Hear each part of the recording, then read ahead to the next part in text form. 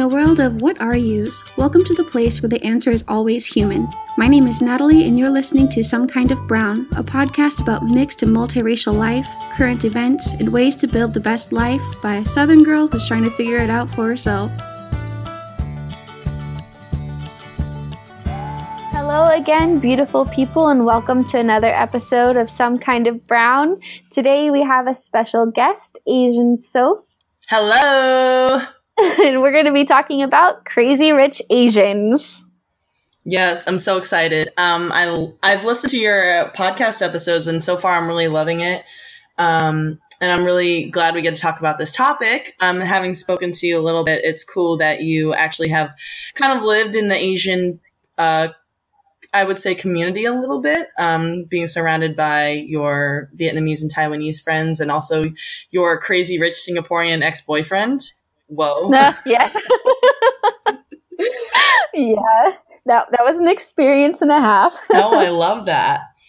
But for those of you who don't know me, my Instagram name is Asian Soph, Asian_Soph, but Natalie actually found me on a site that I admin on, Mixed Present. It's a page, it's for mixed people, by mixed people, but we all actually talk a lot about political and social issues too. So it's not strictly just your average, oh, look how pretty these people are in these photos, like fetishizing type pages. It's actual content. So yes. And that's why I actually follow that page, because I like to see and I try to find people who are talking about these kinds of issues. Mm-hmm. It's so important. And I think we made a point to make sure we weren't a page that just contributed to the fetishizing of mixed race people, which a lot of pages do that. And a lot of pages actually don't have very great mixed race diversity either. So most of the time when we talk about mixed, a lot of people automatically default to black and white.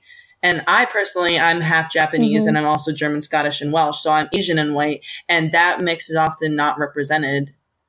So we were noticing a huge void, and they actually brought me on to help be that Asian voice on the page to make sure they were representing everyone. And I think you're doing a very good job of that. Yeah, I mean, thanks, that's how I found you. So a little bit about me. I am Asian and white. I'm also an activist. I'm 25 years old.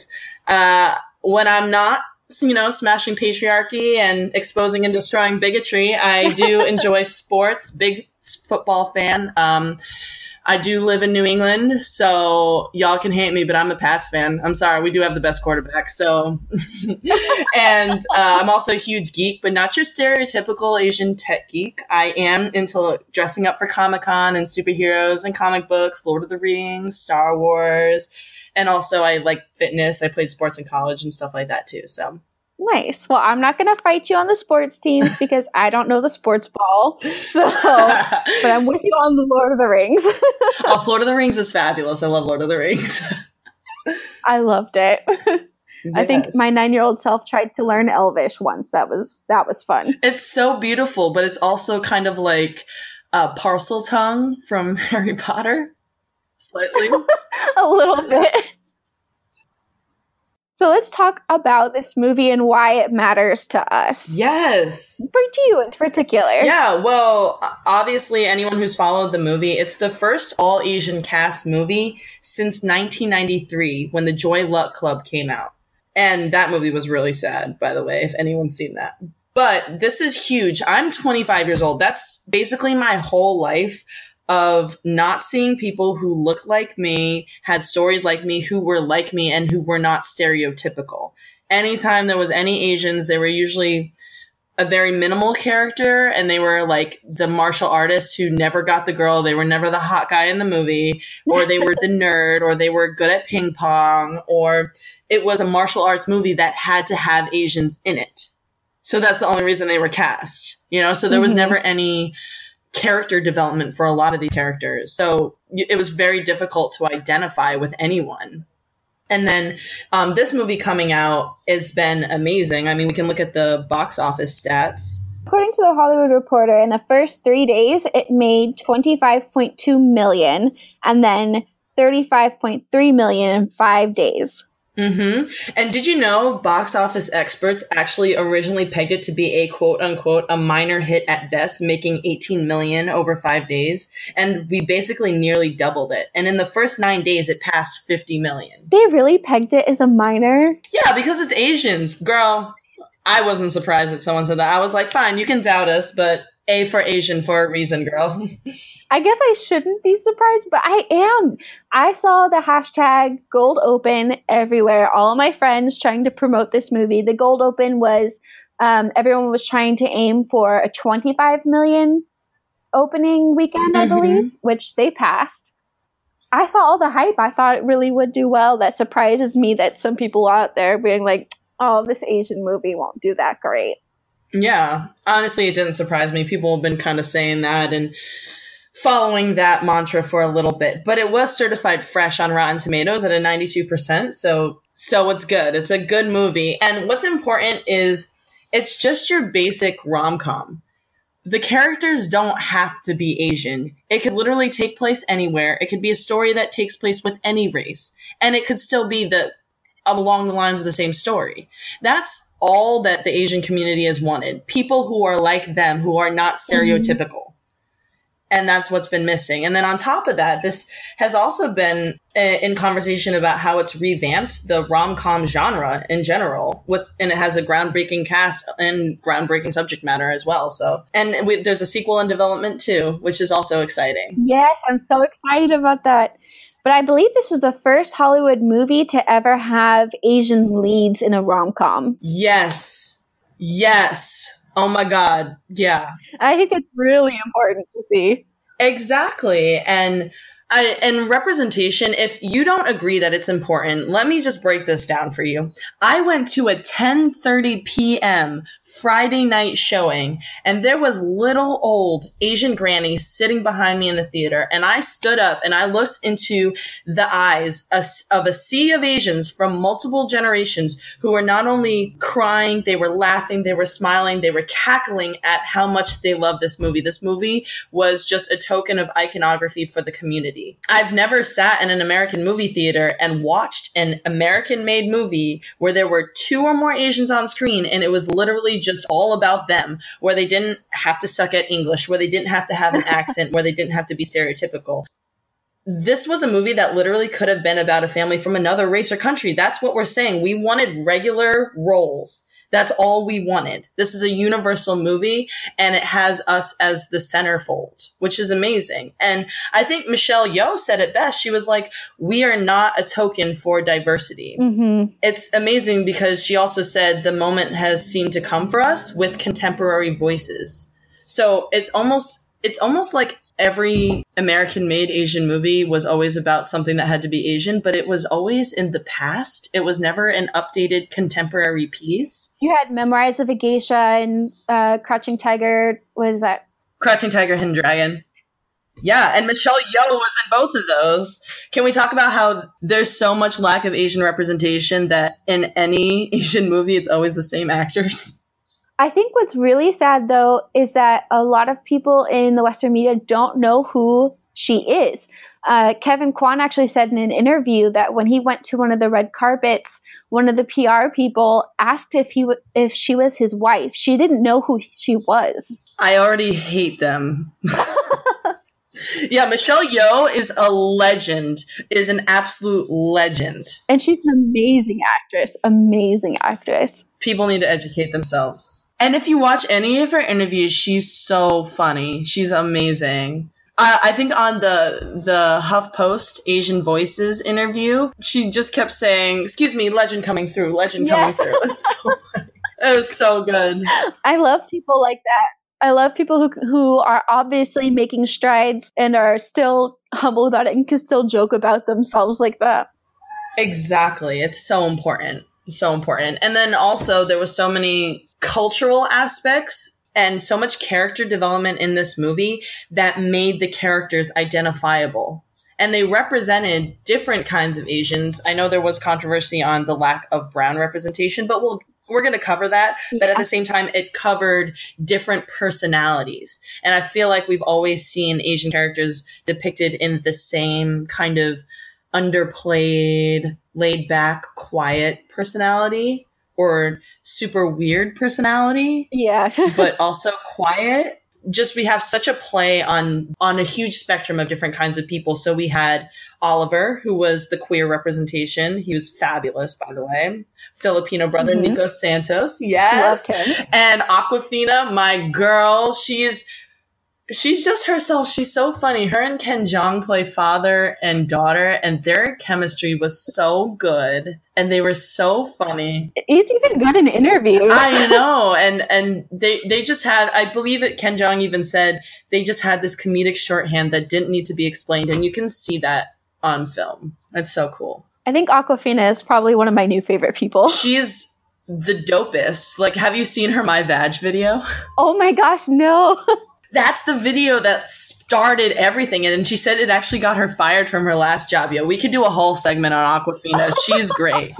Oh my goodness. I'm going to have to check that out. Maybe I'll link that in the show notes. It's so funny, but I love her. She had this other song, and the hook of it was like, yellow bitches in the driver's seat, yellow bitches in the driver's seat. And I was like, I love her so much. So much. Oh She's great. I love that that's kind of like that nod to that stereotype of Asian women can't drive. Yeah, but also you never see Asians represented in that having a personality. And that's so important. I think especially it was really important for the female characters because you had that stereotype of a quiet, submissive Asian female, and I don't think we saw one. Exactly. Not exactly. one. And you know what? I need to get shirts made that say, I'm not your quiet Asian submissive female, because that is a huge stereotype that all Asians encounter in their day-to-day life. Like, people need to chill out with that fetish. I don't understand that. I don't know where it came from, but I've watched so many cringy documentaries about men seeking Asian wives, and they actually say because they're going to be more submissive, they're more quiet, they're more homemaker types. And I'm like, have you met an Asian woman? Have you met an Asian mother? Sorry, I was just throwing Ever. up. Excuse me, I'm back now. But yeah. Oh. Yeah, no, that's... I was actually concerned for a second. Yeah, no, that's awful. And 100%, yeah, have you ever met a tiger mom? She will claw your fucking eyes out. Yes. Yeah, and honestly, that stereotype lingers in your day-to-day life as an Asian American woman, or just as an Asian woman in general, because my dad's Japanese, my mom's 6 feet tall, and I played sports my whole life, and I also played sports in college. And so I'm 5'8", like I'm taller than average. I'm jacked. I am a lot of people talk about how jacked I am. My little sister has more of the quote unquote stereotypical Asian build. She's shorter than I am. She's like 5'4", 5'5", and she's very skinny. Oh, she's my height. Yeah. And a lot of people, and she also has a monolid where me and my older sister and my younger brother, we don't have monolids, but she has one. So she looks more Asian than we do. And people talk to her like she's a child all the time. It's honestly so hard to watch. Oh my gosh, I hate that. Yeah, and it's because people do that to Asian women a lot because I think, one, because they're shorter, so they look smaller, but also a lot of people just think they either don't know English or that they have no idea what you're talking about, or they don't have an opinion, or they're just going to agree with you anyway. And I just noticed there's a huge difference in how people talk to me versus how people talk to my little sister. And that's so infuriating. My assistant at work, one of them's actually Vietnamese. She's also shorter, but a lot of people do the same thing to her all the time. They question her and they're more quick to start yelling at her versus they don't really do that to me. But I think it's because I look more ambiguous, but I'm also bigger.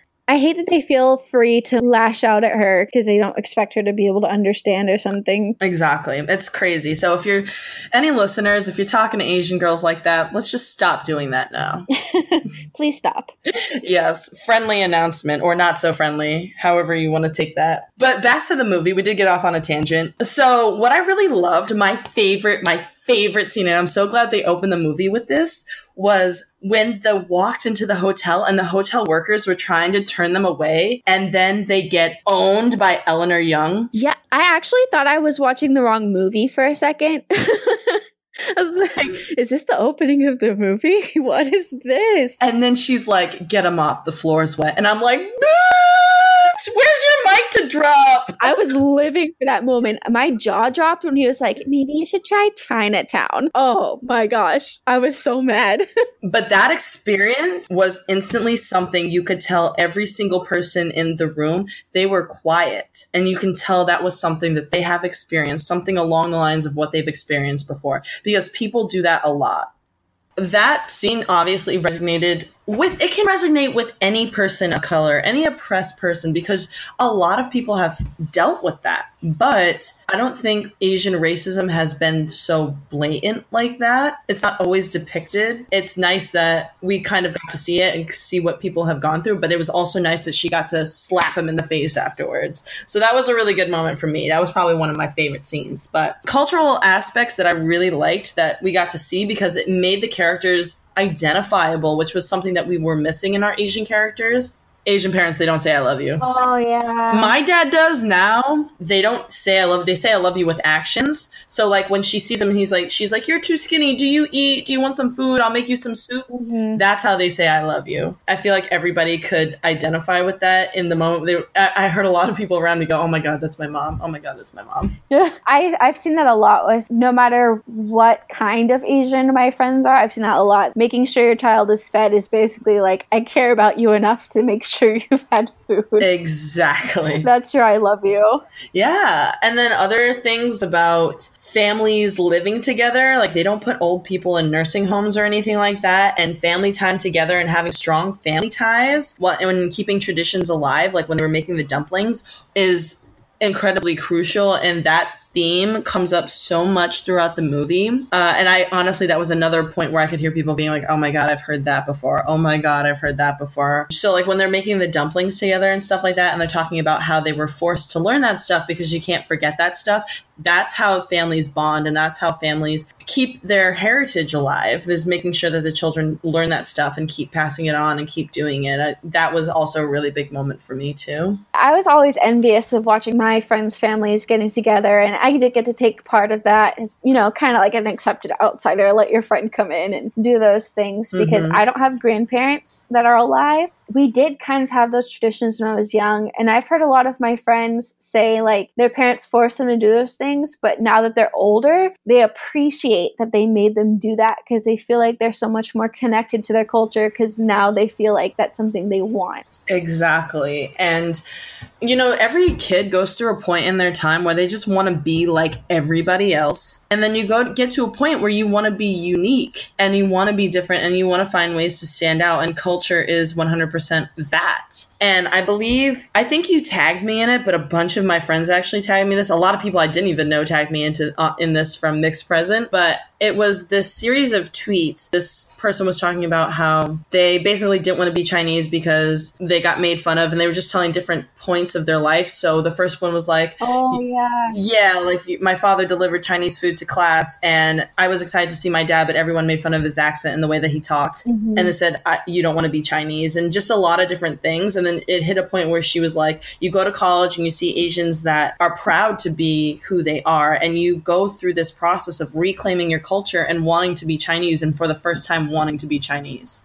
The next one said, you're 25, Crazy Rich Asians comes out, and you're so proud to be Chinese. And that's what this movie is. It's really just bringing that back for everybody and really just sealing, because a lot of people are probably, especially who are around the age of 25, are going through that phase of wanting to make sure they are connected to their culture and they're not forgetting their roots. This movie is really inspiring them and motivating them more towards that. And if anything, it's going to keep kids who maybe want to disown that culture a little bit and are going through that weird phase of not wanting to be Asian and or whatever and wanting to be like everybody else. It's going to keep them from going into that phase, and it's going to keep them wanting to be proud of who they are. And that's why representation is so important. To see people like yourself and to see yourself up on the screen and in history books, hearing people like you and grew up in similar situations to you, because if you don't see that, you don't view it at that age as it's a social problem. You view it as a me problem. There's something wrong with me. So when you're trying to form your identity, you have no idea what to go off of, because you're like, well, do I be just like my parents? When you're that age, being your parents isn't cool, and being your friends' parents isn't cool. Yeah. But this movie is going to do something where they're going to see people who are not their immediate family, and it's going to inspire them to want to hold on to who they are and to keep their roots and to keep their identity. I really hope that does that for a lot of Asian American kids. And I did want to talk about some of the backlash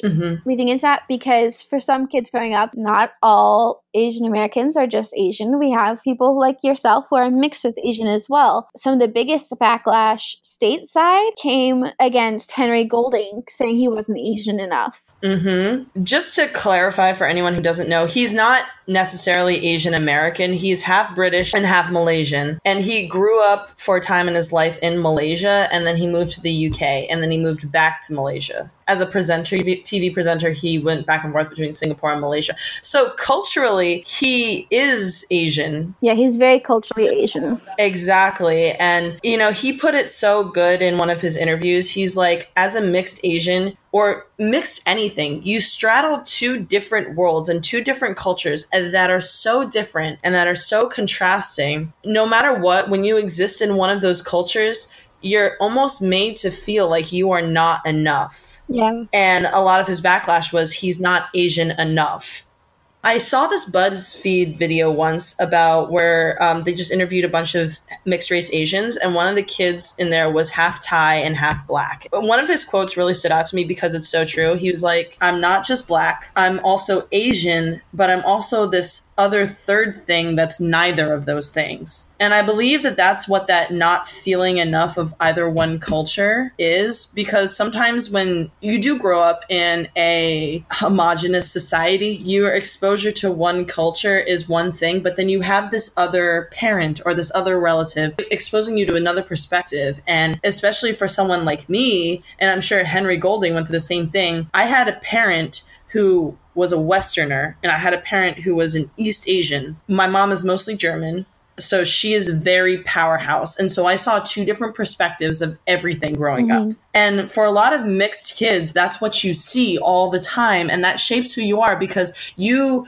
are able to look outside of what everyone else is doing because you have this other perspective. And I think for Henry, he's like, well, I just have this other perspective. That doesn't make me less of who I am. And that's a huge message for the mixed community, because a lot of mixed people get that. A lot of the other admins on Mixed Present, they always get, you're not really black. You're not black enough. Want to be black, whatever. I'm sure you've gotten stuff like that too. Yeah, I definitely have. I always hear I'm not black enough, or I'm trying to be white, or I'm lighter, so I'm like white passing, which is another issue inside the black community.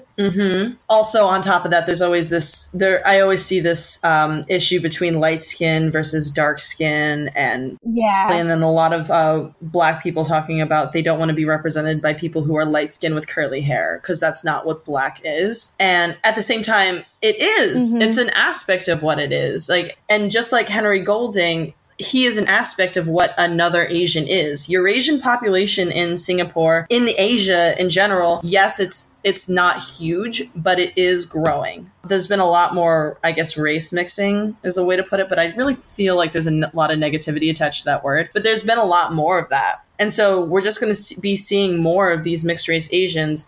And to tell people that they are not Asian enough when culturally he is, and it's just based off the fact that he has one parent who's British. And it's this little tedious thing, but something that makes him not good enough to play this role, when this is supposed to be a movie representing all different kinds of Asians. Like, we have Nico Santos, we talked about him. He represents the queer Asian segment. And we were talking and we're not sure, but he's like one of maybe two people that are mixed Asians in the movie. Everyone else is pretty much full. So what is exactly the issue with is it because he's the leading man?